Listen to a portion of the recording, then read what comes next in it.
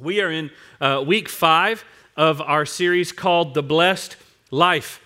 The Blessed Life. We for the last 4 or 5 weeks, we have been navigating through the first part of the Sermon on the Mount, which is Matthew 5, 6, and 7, those 3 chapters. And we've been looking at the very first part of that, the first 12 verses or so, called the Beatitudes. And Jesus starts this incredible sermon, Sermon on the Mount, greatest sermon ever. He starts it by unpacking for us the uncommon happiness, the uncommon character, the uncommon life that we have as citizens of the kingdom of God. He's teaching us what a kingdom citizen looks like, right? How we live, how we're separate from the world, how we live out our faith. And he does this, begins this by teaching these things we call the Beatitudes. And he starts each one of these Beatitudes with a very interesting word. It's the word blessed. Blessed in the Greek. Now to us we go, well, what's so interesting about that? Well, in the Greek, that word is makarios. That's the Greek word. And makarios means supremely fortunate or happy beyond measure. That's what it means. Yeah, I'll have some of that. I'll have some happy beyond measure today. That'll do just fine. But that's what the word means. And what we discover, though, is the way Jesus uses this word, it isn't that we experience this happiness because of what we do, but rather because of who we are in Him. It's the natural outcome of the redeeming work of Christ in us. And as Christ works in us and works through us, as His nature becomes our nature and His character becomes our character, as we live that out, we are supremely fortunate and happy beyond measure. But what is interesting is that Jesus attaches this word to things that we wouldn't normally attach it to, right? Jesus says, blessed, supremely fortunate, happy are the poor in spirit. Happy are those who mourn. Happy are those who are humble. Happy are the merciful. And this morning we're going to actually look at what may be the most shocking of all of them. And that is in Matthew chapter 10, where Jesus says, Matthew chapter 5, verse 10, where Jesus says, blessed are those who are persecuted. Maybe the most shocking of anything so far. But before we jump into verse 10, I said last week, I love to read these Beatitudes. So I want you to start with me again in verse 1 of Matthew chapter 5. God's word says this. Seeing the crowds, he, Jesus, went up on the mountain. And when he sat down, his disciples came to him. And he opened his mouth and he taught them, saying, blessed, happy are the poor in spirit, for theirs is the kingdom of heaven. And blessed are those who mourn, for they shall be comforted. And blessed are the meek.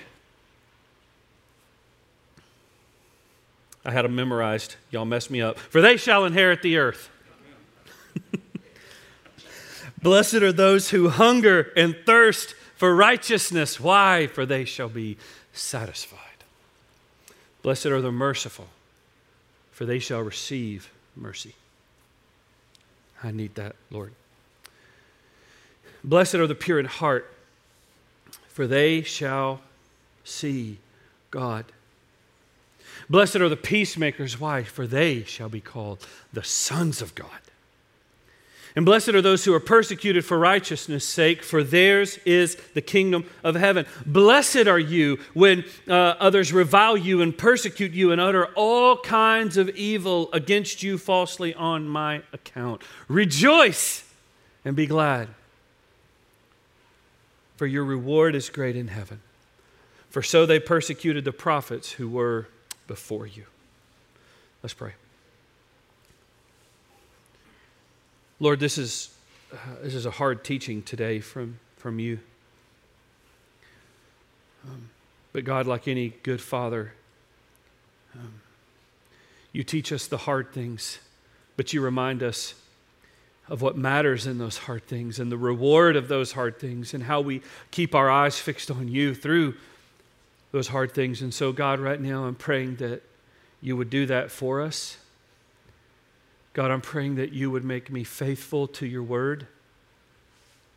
Make me faithful to your word, Lord. Don't allow me to add anything to it, and protect me from subtracting anything from it. Just make me faithful. Open the eyes and the ears of your people and our hearts, God, to hear you, to see you. Would you let your word do its work in us, reviving and restoring and healing, reproving, Lord, and calling us in to deeper things. We ask it in Jesus' name. Amen. So we're going to look at this beatitude in Matthew 5:10 of being blessed in persecution. So what is persecution? The Greek word that Jesus uses for persecuted here is the word dioko, which simply means to pursue in a hostile manner, to chase after so that you can harm, to pursue someone to molest them or harm them, to put them to flight. That's what the word dioko means. And listen, it's not an uncommon word. This word was used 40 plus times in the New Testament alone. But to give you a better understanding of what this word means, I want you to hear how Paul used it. Paul used this word dioko to describe himself and the way he treated the church before Jesus saved him. You remember when Jesus punted him off that horse on the road to Damascus? Right? Before Paul was Paul, he was who? It was Saul. And as Saul, Paul was a member of the Sanhedrin. He was a leader of the religious elite, and he was a Roman citizen, and he was an enemy of the church. He was a persecutor of the church. And what you see in Acts chapter 8, Luke records in Acts chapter 8 that Paul ravaged the church, that he would go from house to house in Jerusalem, and he would pull out anyone that was a member of what they called the Way. That's what they called Christianity at first. If you were a part of the Way, he would yank you out of your house and bind you and haul you off to prison. And in Acts chapter 9, it says that Saul went to the Sanhedrin and he asked for letters that would allow him to not only go into homes, but to go into synagogues. And he would go into synagogues and he would pull people out who were known to be a part of the Way, and he would arrest them and bind them and haul them off to prisons in Jerusalem. And then Paul in Acts chapter 26, he describes himself. He's describing the Saul before Jesus. And these are the words of Paul. Listen to what he says. I myself was convinced that I ought to do many things in opposing the name of Jesus of Nazareth. He says, and I did so in Jerusalem. I not only locked up many of the saints in prison after receiving authority from the chief priest, but when they were put to death, I cast my vote against them. And I punished them often in all the synagogues and tried to make them blaspheme. And in raging fury against them, I persecuted them even to foreign cities. That's the picture this word paints. That's what Saul did, and that is the exact same word Jesus uses to describe what will happen to the citizens of his kingdom when they live their life for him. Often we think of persecution as kind of a thing of the past, right? This isn't just a problem from our past. I want you to know, brothers and sisters, this is a present reality. We have siblings in the faith all over this world who right now endure persecution. Right now, there are men and women who are being arrested without trial. Everything they own is being taken. They're being pulled out of their homes, separated from their families, homes being burned to the ground, families sold into slavery and them killed. That's happening right now. There are some stats that I want you to see of modern day persecution. These aren't things from 500 or 1,000 or 2,000 years ago. These are from the year 2018, 2 years ago. 2 years ago. In 2018, Open Doors Ministry, which helps track martyrdom and persecution of the church around the world, discovered that there were 245 million Christians in the world who experienced high levels of persecution. What is that? That's homes burned, thrown into prison, arrested, separated from families, tried without a cause, killed. 1 in 9 Christians worldwide experiences persecution. Listen to this. Just in the year 2018, in that 12-month window, 4,000 136 Christians were killed for their faith. This is not Saul 2,000 years ago. This is 2 years ago. Our time. In that same year, 2,625 Christians were detained without trial, arrested, sentenced, and imprisoned. In that same year, 1,266 churches or Christian buildings were attacked. And just in that year, every month, there was an average of 105 churches attacked or burned or vandalized. And every day of that year, every single day, 11 siblings of ours lost their life because of their faith. This isn't just a problem of the past, right? It's a present reality. Now, how does this then, though, apply to us here in East Texas? Matt, what do you want me to do with that information? I heard what Paul did, but that was 2,000 years ago, and I hear those stats that you read, but that's all the way on the other side of the world. Those things would never happen here.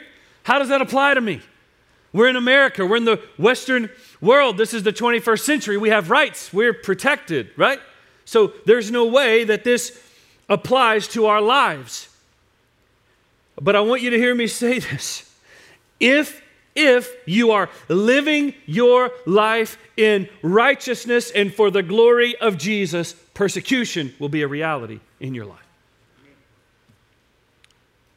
Jesus made this promise over and over and over again to his disciples.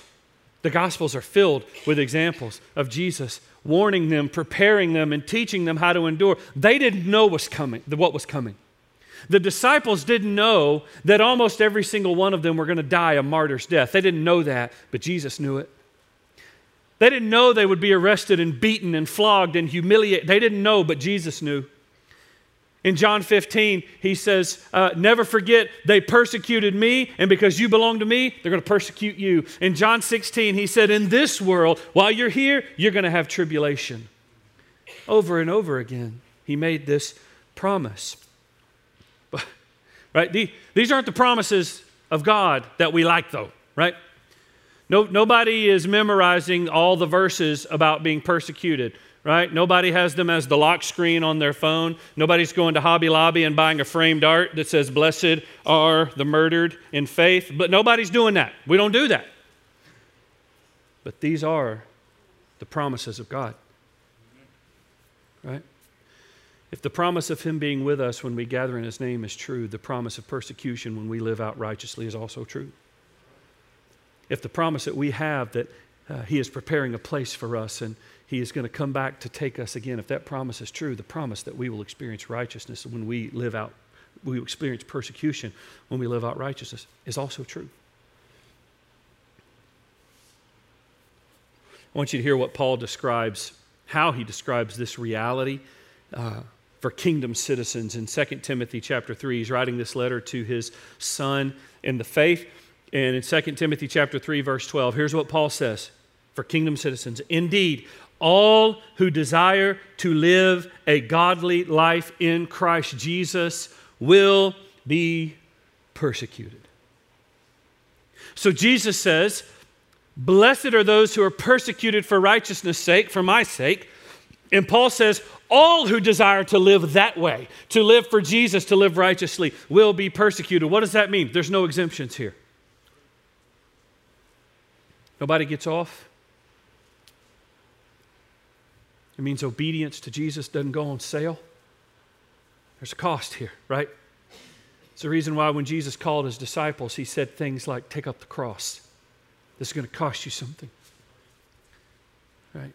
So the reason why Jesus said things, he said, if you're going to follow in me, your love for me has to make your love for anything else look like hate. It's going to cost you something here.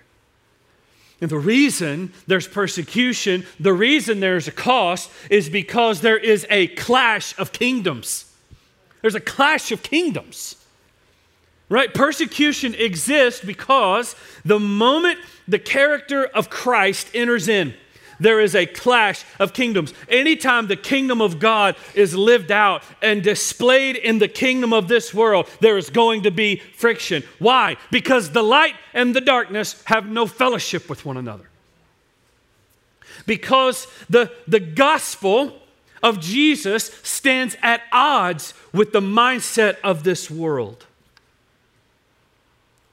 The kingdom of God is about the priority of God, right? It's about the glory of God. It is making much of God. It is seeking Him first. It is pursuing righteousness in Him and giving our heart and our mind's attention and our heart's affection to Him because He's worthy of it. Whereas the kingdom of this world is about my glory and my name and making much of me.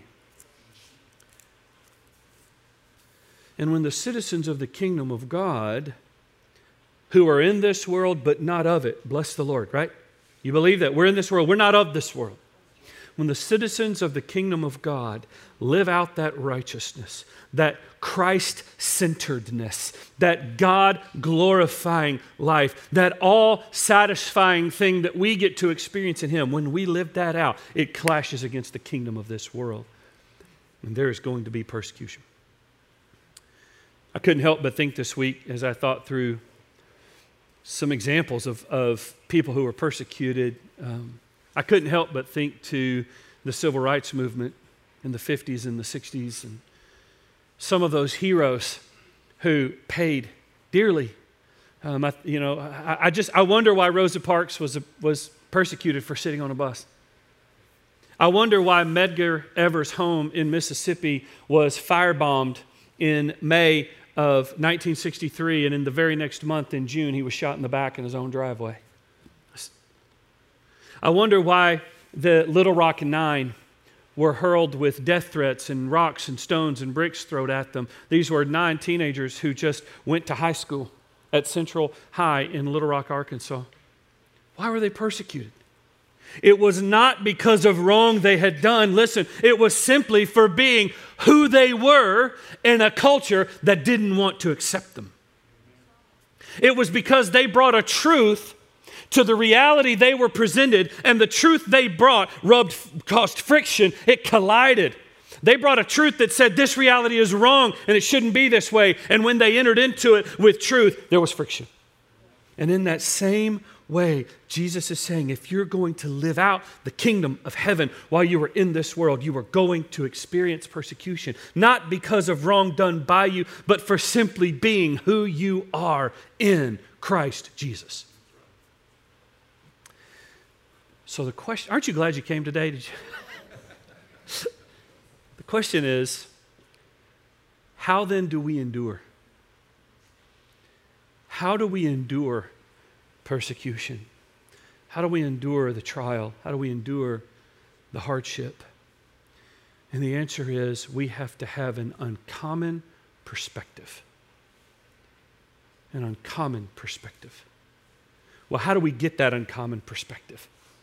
There's 3 things I want us to see this morning that we're going to discover in God's Word. 3 ways that we get an uncommon perspective that allow us to endure and thrive and have supreme happiness even in persecution. Here's the first thing. We have to walk in uncommon character.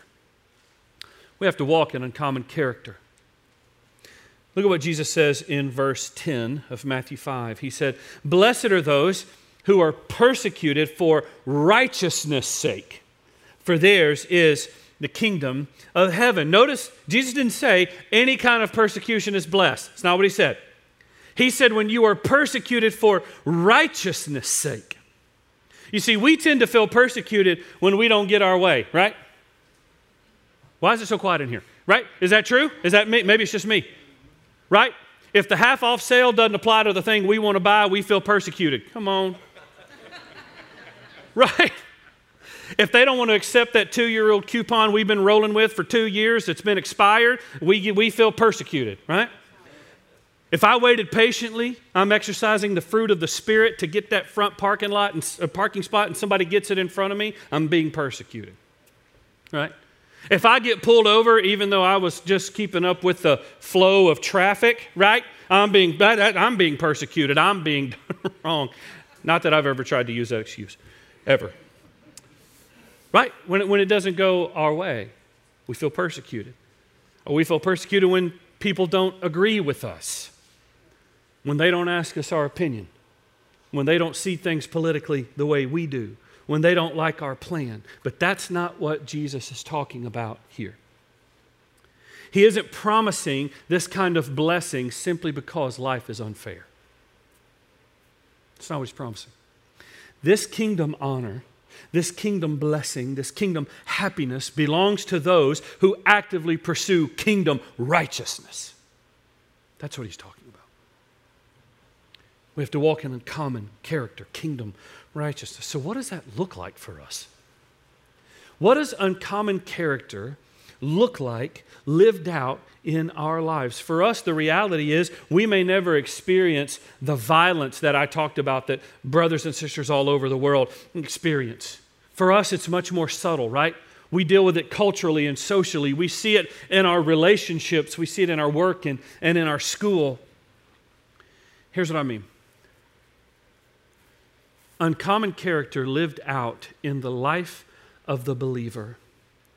That righteousness of Christ will look something like when you are content in who you are, it's going to clash with those who need popularity and the approval of others. Are you with me?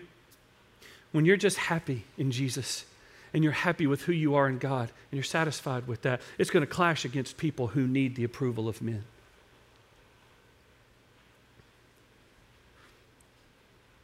When you cherish the purity of your body, students, young people, listen to me. When you cherish the purity of your body, it is going to clash against people who live to just satisfy the flesh. It's going to be friction. When you embrace integrity in your workplace and you refuse to lower the standard, it's going to clash with those who cut corners and cheat to gain profit. When you live simply, content, happy, it's going to clash with those who find satisfaction in what they own and in what they have. They're not going to be comfortable around you. When you walk humbly with God, it's going to clash with those who walk in pride. When you are diligent, when you are earnest, it's going to clash with those who are lazy and negligent. When you speak with compassion and love, it's going to clash with those whose words are filled with judgment. And when you live spiritually minded, it is going to clash with those who are worldly minded. Why? Because when the righteousness of Christ enters in, there's kingdoms that are colliding. And there's going to be persecution. This character lived out of us, this uncommon character. We see that in the Beatitudes. When he says, blessed are the merciful. Blessed are those who have experienced the mercy of Jesus and who then are living that mercy out and giving it away. Blessed are the pure in heart. That's living pure towards God and towards others. Blessed are the peacemakers, living to see peace made in relationships, in our workplace. Blessed are those people. That's the character that is lived out. And Jesus said, simply by being that, you're going to experience persecution. So how do we have uncommon perspective? We got to walk in that character. We got to walk with uncommon character. Here's the second thing. We have to see what persecution is producing. Oh, this is a hard one. We have to see what persecution is producing. Jesus said in verse 11 of Matthew 5, blessed are you when others revile you and persecute you and utter all kinds of evil against you falsely on my account. Jesus said that it's on his account that we are persecuted because we bear his name, meaning that people will revile and slander and mistreat and abuse and leave us out and pass over us because we look like him. And the more we look like him, the more we're going to experience this persecution. But that way of living, that righteousness lived out, that kingdom-mindedness is going to produce persecution, and that persecution is going to produce something in us. It's doing something. Listen, believer, somebody needs to hear this morning that hardship and trial faced in the path of obedience to Jesus is not meaningless. Hardship and trial faced in the path of obedience to Jesus is not meaningless. It's doing so, it is full of purpose. God is using it. He's producing something in you through it. What is He producing? I want you to flip over to the right in your Bible to James chapter 1. James chapter 1.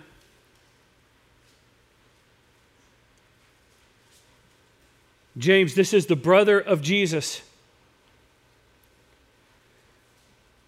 who was very well sitting on the Sermon on the Mount when Jesus said these words. He says this starting in verse 2. Count it all joy. There it is again. This idea of rejoice, be glad, happy, blessed, here it is again. Count it all joy, my brothers, when you meet trials of various kinds, for you know that the testing of your faith, persecution, hardship, struggle, that testing of your faith produces steadfastness. And let steadfastness have its full effect, that you may be perfect and complete, lacking in nothing. There's two things I want us to notice here. Two things I think persecution is producing in the life of the kingdom citizen. The first is this: persecution produces a refined faith. It produces a refined faith. What do I mean? Persecution is the refiner's fire for us. James said that when we meet trials, it is the testing of our faith. Well, what does it mean for our faith to be tested? What does that mean? It means that we have been put in a position for the inner miracle of salvation and the inner transformation of our heart to be seen and affirmed and proven as real in the world. It means we've been put in a position that what we say we believe about God, we get to now display that it's actually true for us. We like to just say it, right? I'd like to skip over having to get into a situation where I got to prove it. This is where how we say we love God first is tested. This is where we say that we actually believe all things work together for the good of those who love Him and are called according to His purpose is tested. This is where we have the opportunity to prove we actually believe that neither death, nor life, nor angels, nor demons, no nothing in this world can separate me from the love of God. That's where it's put to the test. This is where it's put to the test from Philippians 4 when Paul said, I know what it means to be with and without. I know what it means to have much and to have nothing, to be full and to starve to death. But I can do all things. I can do all of that through Christ who strengthens me. It's put into the fiery furnace or to the refiner's fire in persecution. That persecution is producing a refined faith. It's where the impurities of our spiritual lives are burned off. Have you ever seen the process of gold being refined? They take the raw product, which is filled with all kinds of impurity, and they stick it into a furnace, and they heat that fire to almost 2,000 degrees Fahrenheit. It's a bit warm in there. And it starts to smolder and melt, and it starts bubbling. It's very violent. And then they add to that violent process, they throw chemicals in on it that cause the lesser metals and the pure gold to separate from one another. It's a very violent process, but what you get on the other end is a pure, steadfast product. And in that way, our faith is tested, and when it is tested, it is purified and becomes steadfast. That's the first thing. We got to see what persecution is doing to have that uncommon perspective. We got to see what it's doing in us. James said it's refining our faith. Here's the other thing it's doing. Persecution is making us more like Jesus. It's making us more like Jesus. Verse 4 says, of James 1, let steadfastness have its full effect, that you may be what? Perfect and complete, lacking in nothing. When my faith is tested, when I am in hardship and trial and persecution, I am in the process of being made complete to growing to fullness, lacking nothing, becoming mature. Listen, believer, this is the fertile soil of becoming like Christ. I wish there was another way. There's not. Yes, it's hard. But in suffering and in trial and in persecution, the soil is rich to make us like Jesus. But to endure that persecution, we got to have the uncommon perspective of what it is doing in us. So we have to walk in uncommon character. And we have to see what persecution is producing in us. It isn't meaningless. Amen? Here's the third thing we need to see. If we're going to walk with uncommon perspective and thrive in persecution, we have to treasure the greater reward. We have to treasure the greater reward. Look at verse 12 of Matthew 5. Jesus said, "Rejoice and be glad." Now hold on, because just before this, he said others are going to revile you, they're going to persecute you, they're going to slander you, they're going to mistreat you, they're going to charge you falsely. Next words after that, rejoice and be glad.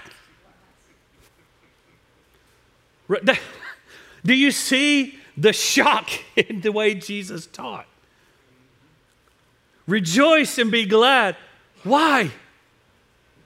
For great is your reward in heaven. For so they persecuted the prophets who were before you. Jesus said, rejoice, because even though the race has hardship and struggle and persecution, it leads to the reward. Listen, we aren't going to see that reward this side of heaven.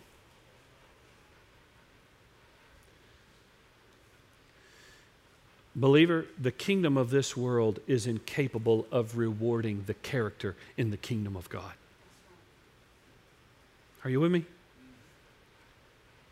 The kingdom of this world cannot reward your righteousness. It can only collide against it. And I think this is one of the reasons that so many believers struggle in their faith and in their journey with Jesus, and they lose their joy along the way because they want to do the right things, but when they do, they want the world to affirm them and to make much of them and to celebrate them and to pat them on the back and to call them good people. And Jesus said, this world is not where your reward is, but it is great and it is in heaven. And when you have your eyes fixed on the greater reward, you have an uncommon perspective to endure with joy whatever is thrown at you. Amen. That's hard teaching. What is the reward? What is this reward that is great in the kingdom of, what is it? It is nothing less than God Himself. It is entering into the kingdom of heaven and for the first time shedding off the mortal body and the sin nature and the veil of my wickedness and self-centeredness and seeing with an unveiled face the glory and the majesty and the beauty of God. It is lending my voice to the choir that we sing with this morning when we get to sing, worthy is the Lamb who was slain to receive power and wealth and wisdom and strength and honor and glory and blessing. Worthy are you, Lord, to take up and open the scroll. For you were the Lamb who was slain and who saved me. Holy, holy, holy is the Lord God Almighty who was and is to come. That's the reward. That's the reward. Nothing less than God Himself is our treasure. Do you long for that? Do you long for that? Is there something in you as a citizen of the kingdom of heaven that cannot wait for that? It is why I pray often, come quickly, Lord Jesus. Because sometimes, I'm going to be honest with you, I'm just through with this world. You know what I mean? Years like 2020, come on, Lord. Let's put a bow on this thing. We got to go. Come quickly, Lord Jesus. Why? Because I want my eyes on the greater reward.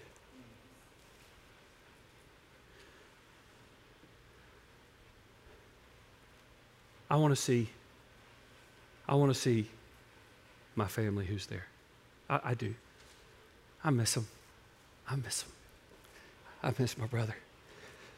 I missed him. He died 20 years ago this October. I miss him so much. And I can't wait to hug his neck and see his face and kiss him. I can't wait for it. But that's not my prize. My prize is I get to see God. I get to see Jesus. My faith becomes sight.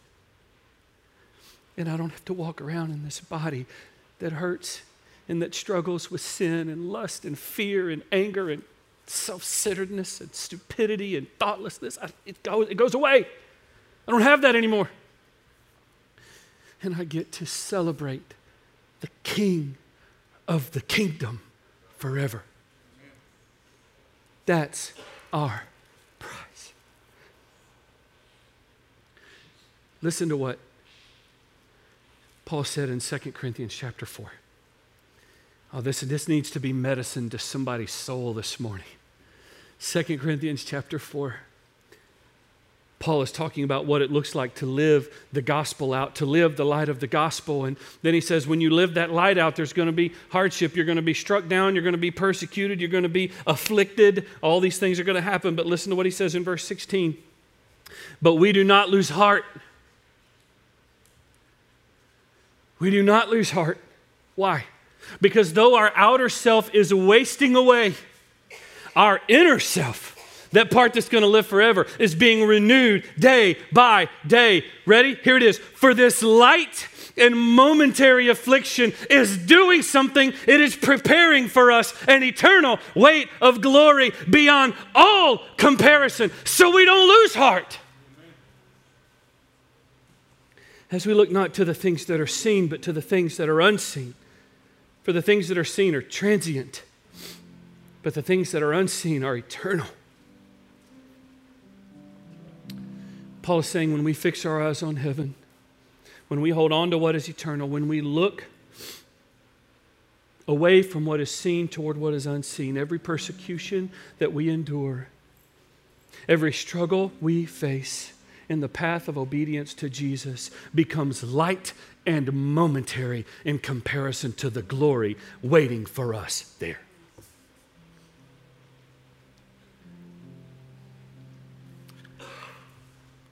Pastor, what if they see my faith as foolishness? That's going to happen. They're going to do that. What if they see my humility as weakness? That's exactly what they're going to do. It's what the world's going to do. What if they see my joy and my passion for Christ as madness? Yeah. What if they see my belief in God's word as stupidity? You better believe they're going to do that. What if they see my hope for heaven as delusional? Yep. What if they see the actions of my life as nonsense at best and betrayal at worst? That is exactly what's going to happen. What if this cost me something? Rejoice and be glad, for great is your reward in heaven. Rejoice because you have been counted worthy to share in the sufferings of Christ, which means you will be counted worthy to share in the glory of Christ. Rejoice and be glad. How do I do that in persecution? I've got to have an uncommon perspective. Do you have that this morning? Do you have that perspective? Are you walking out the uncommon character? Are you able to see what persecution is producing in your life, making you steadfast and more like Jesus? And do you have your eyes on the greater reward? For some of us as believers, we would have to acknowledge in this room right now that we don't experience persecution because when we're in the world, heaven help us, we look just like it. And I don't say you, I say we. I said we on purpose. Right? Remember, you point your finger, you got 3 coming back. Remember when your little sister would do that to you? because we look like the world. And the more you look like the world, the easier this whole thing gets. For some of us this morning, we're going to worship, and when we do, you just need to come get at this altar. And you need to stop acting like you got it all together and you've got this whole thing figured out, and you need to come get real with the Lord Jesus and say, God, I'm a citizen of your kingdom who is not walking in the uncommon righteousness of it. You just need to confess that. You can do that with us. You can just get on your knee. You come do that. Some of you this morning are in that season of persecution. You are walking in that righteousness, and because of it, you're being passed over for promotions because you refuse to lower the standard of integrity just to get your numbers up, and you're being passed over because of it. Some of you are in seasons of hardship right now in relationships because the relationship is breaking apart because you won't do what they do. You won't talk like they talk. You won't go where they go. And now there's friction and there's hardship. And you need endurance. You need to come get medicine and be healed and be reminded that there is a greater reward. You can do that this time of response. And I am convinced this morning that there are some in this room, and I think you know who you are. Because when I was lost, I couldn't not know it, that haven't made Jesus the Lord of their life. And you don't know what it means to be a citizen in the kingdom of God. And I'm telling you this morning, you can find uncommon happiness, uncommon character. You can become a citizen of the uncommon kingdom and be supremely happy in Jesus. I hope I've made evident that doesn't mean everything's going to be great. There's a cost to it, but you get the greater reward. Let's pray, and then we'll respond. Lord, I love you, and I'm so thankful for the power of your word. Right now, God, would you move in the hearts of your people? Would you call us forward to obedience? We ask it in Jesus' name. Amen. Let's stand and let's worship.